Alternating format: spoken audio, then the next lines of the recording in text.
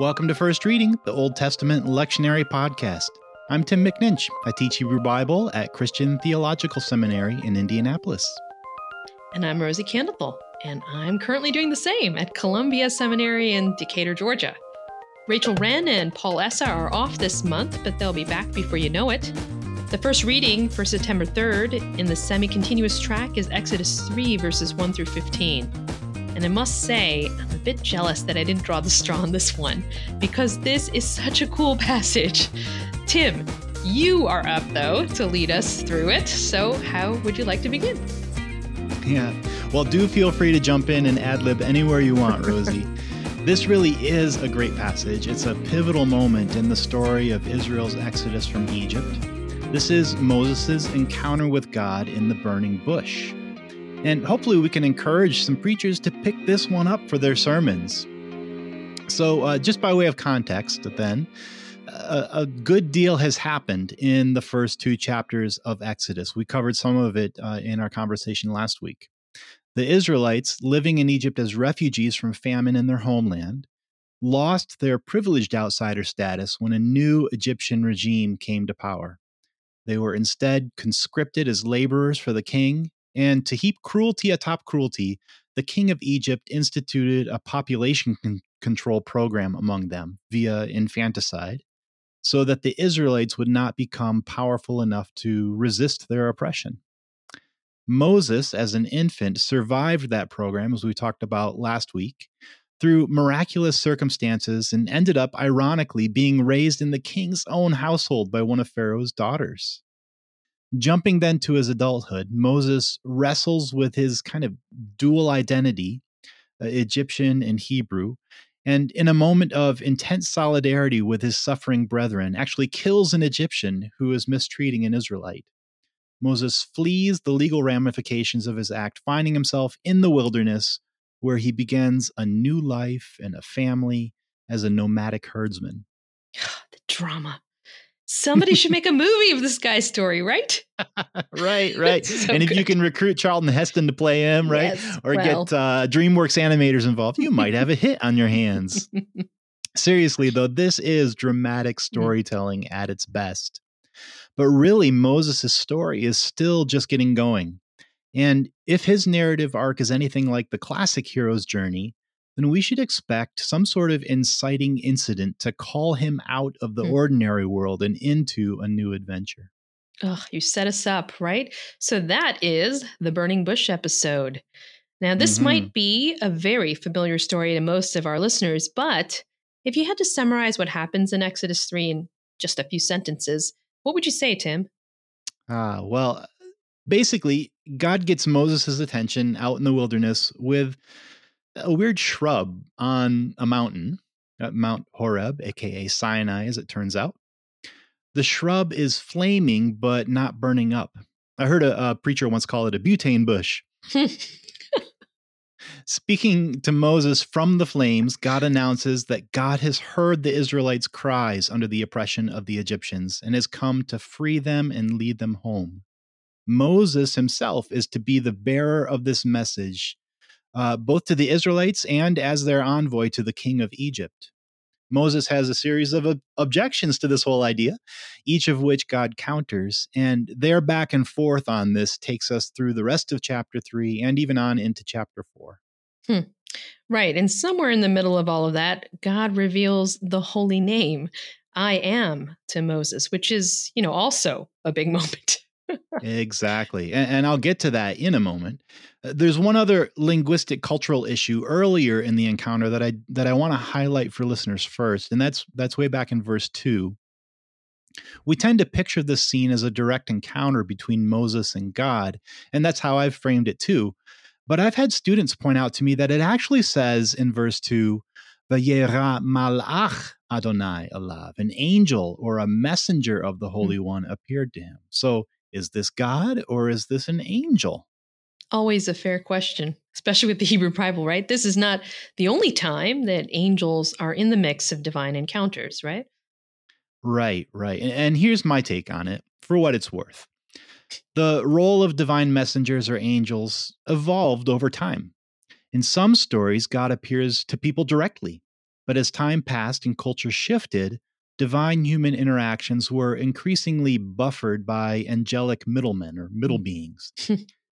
In the latest biblical texts, like Daniel and in the New Testament, these angels have names and even character personalities of their own, and the distinction between them and God is crystal clear in the story.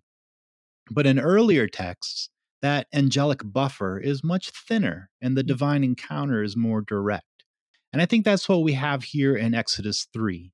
Even though an angel is mentioned, this is still a direct encounter with God, just sort of a limited manifestation of God, not God in divine fullness, which would have killed Moses on the spot. So, quote unquote, angel is a way of saying that God manifested, became present to Moses in a limited yet direct way. The encounter still required special treatment. Moses could only approach barefoot due to the holiness of the ground because of God's presence. But, it was still walkable. Well, it's really helpful to kind of get this image of a middle space, a middle being, right? So, the other thing maybe to add here is that the idea of angels as messengers facilitating that divine human interaction is based on the work done by human angels or messengers, malachim, right? So that thinness between the sender and the messenger can be seen entirely on the human level too. So, for example, this is a great example. There's a scene in the book of Esther where there's a whole conversation between Mordecai and Esther that reads as if they're dialoguing in person. And yet, because of their different social statuses, Queen Esther and Mordecai, who's sort of still a regular common person, the conversation actually happens at a distance and through messengers. But when Esther listens to and speaks to the messenger, it's direct. It's almost as if she's interacting with Mordecai himself. And I think that's sort of how many of these divine encounters with angels also work. Yeah, that's exactly how I see it too. Anyway, I hope that helps some folks out there not trip over the strange introduction of an angel in this story. So speaking of quirks in this text, do you want to talk a little bit about the revelation of the divine name in the story? Yeah. Why don't we jump right to that? So now we're at verses 13 to 15, where Moses objects to God's instructions to him, saying, okay, picture this. That's hine. Picture this. I'm telling the Israelites that their ancestral God has sent me, and they say to me, oh yeah, what's that God's name? So what do I tell them? And that's actually kind of a strange question, isn't it? Especially as an objection out of Moses' mouth after God instructs him to lead the people out of Egypt. I think there's probably more going on here than Moses just asking for more information. My hunch is that this has to do with the power of a name in the ancient world. In this encounter, the deity clearly has the upper hand. Butane bush, holy ground, commanding voice. And Moses is perhaps seeking a little balance here, a little power of his own, specifically the power to invoke this deity at will. What name should I invoke so that I can demonstrate divine power when and where I want or need it? So Moses' question, I think, is tipping a little towards something like, how can I keep you under control? What name should I use to control your manifestation? And if we read it that way, I see God's answer as kind of an evasion of the question. What name? I am who I am. Ehyeh asher ehyeh. In other words, my name is my own business, and you can't handle me with it. I think what you're opening up to is a little window into an early window into Moses' character, something about who he is and what he maybe wants. And as you describe it too, it reminds me of that encounter between Jacob and God, or an angel or a man. We're not sure exactly what's going on in that passage. But that wrestling in Genesis, after wrestling all night, Jacob also asks a very similar question. Tell me your name. And the divine being responds, why do you want to know my name? In other words, similarly, mind your own business. And in both of those conversations, it's almost a jockeying for control with the divine being. That's a great connection to make. I do think something like that's happening here.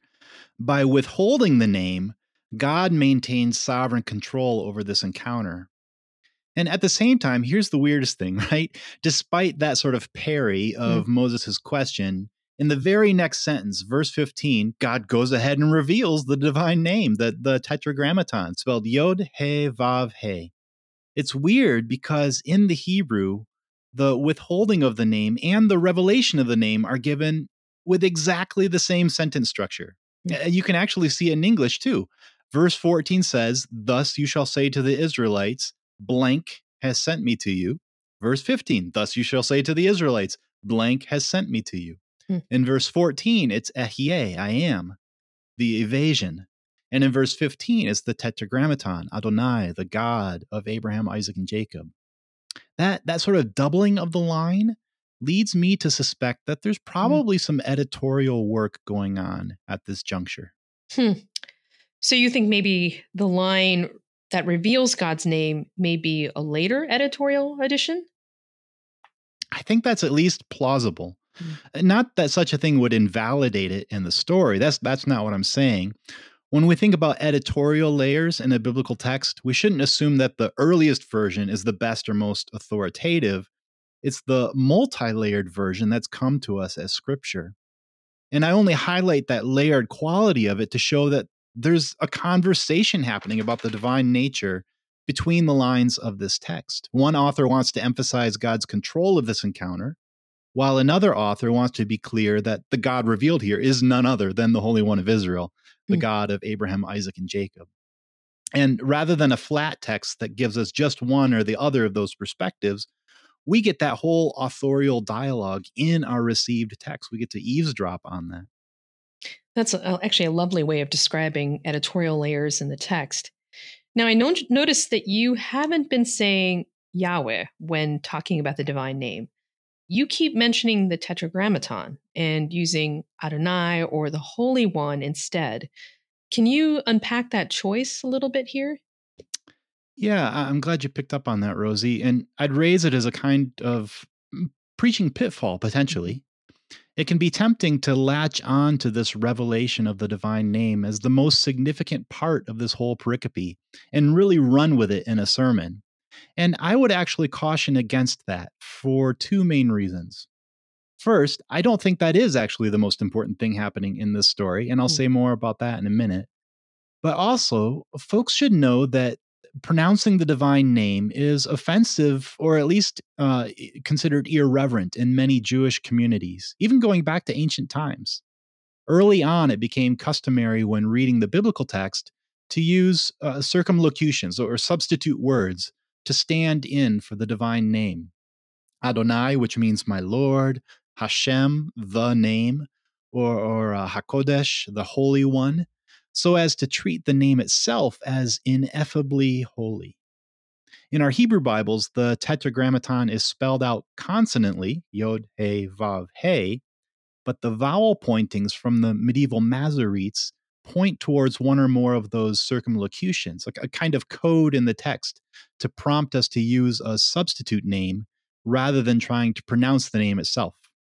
And that's why, by the way, most English translations, we get the word Lord, Lord, in all caps as a kind of substitution for this divine name.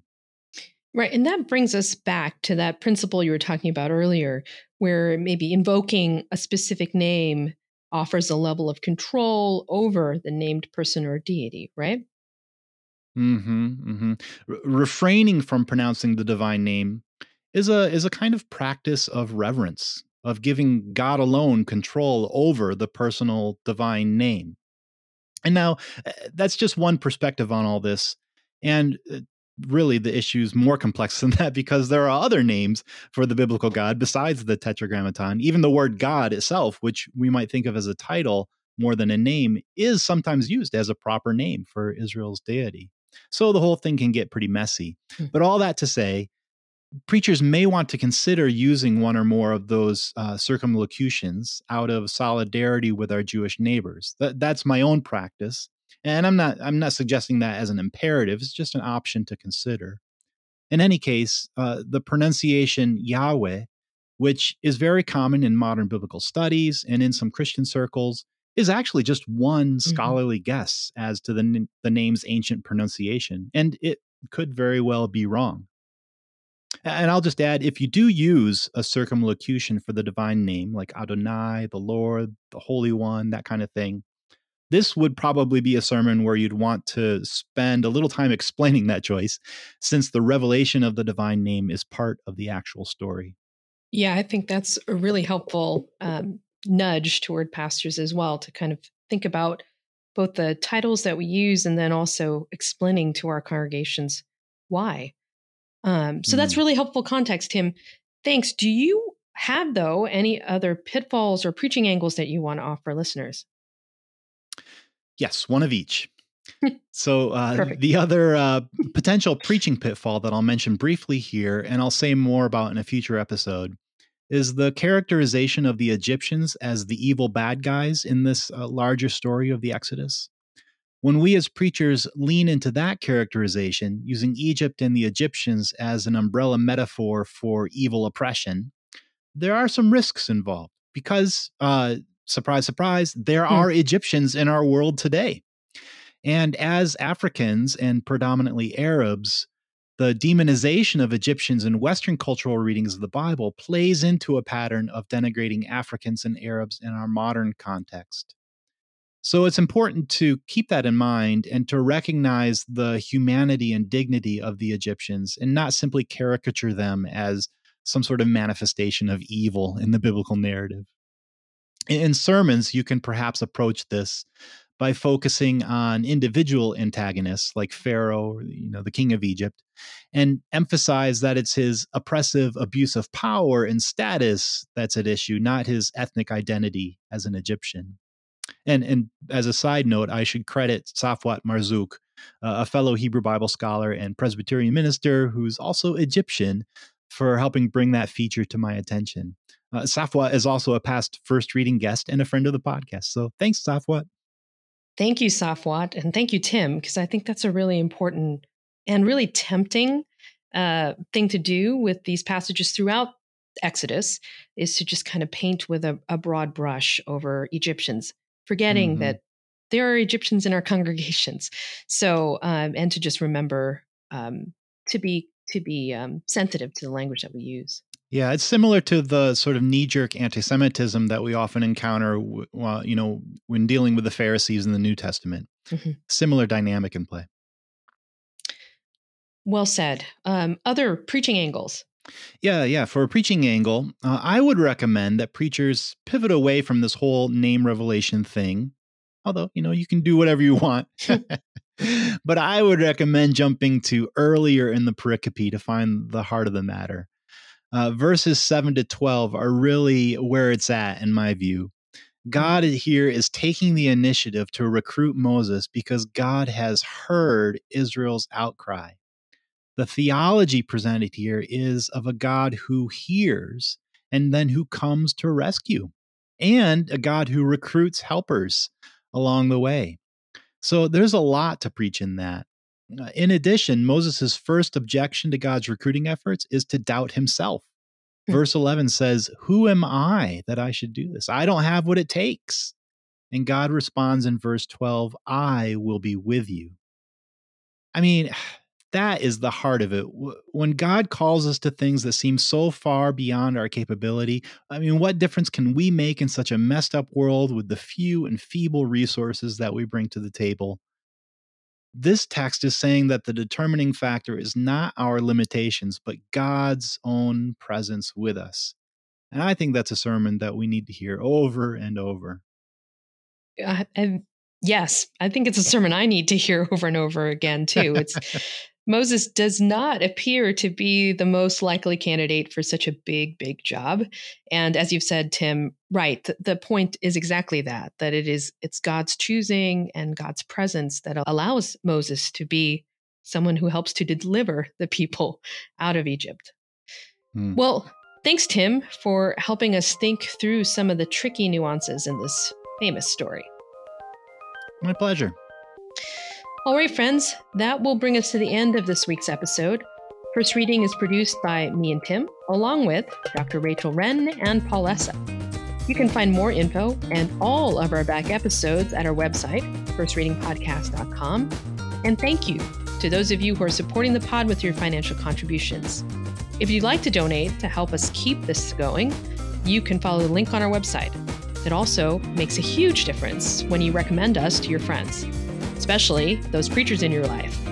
If you take a minute to rate and review us on Apple Podcasts, that helps the algorithm, so please do that. But it's those personal recommendations that help build our listening community. Drop us a line at firstreadingpodcast@gmail.com or find us in the comments on our Facebook page. Until next time, I'm Rosie Candethal. And I'm Tim McNinch. Thanks for listening. Have a great week.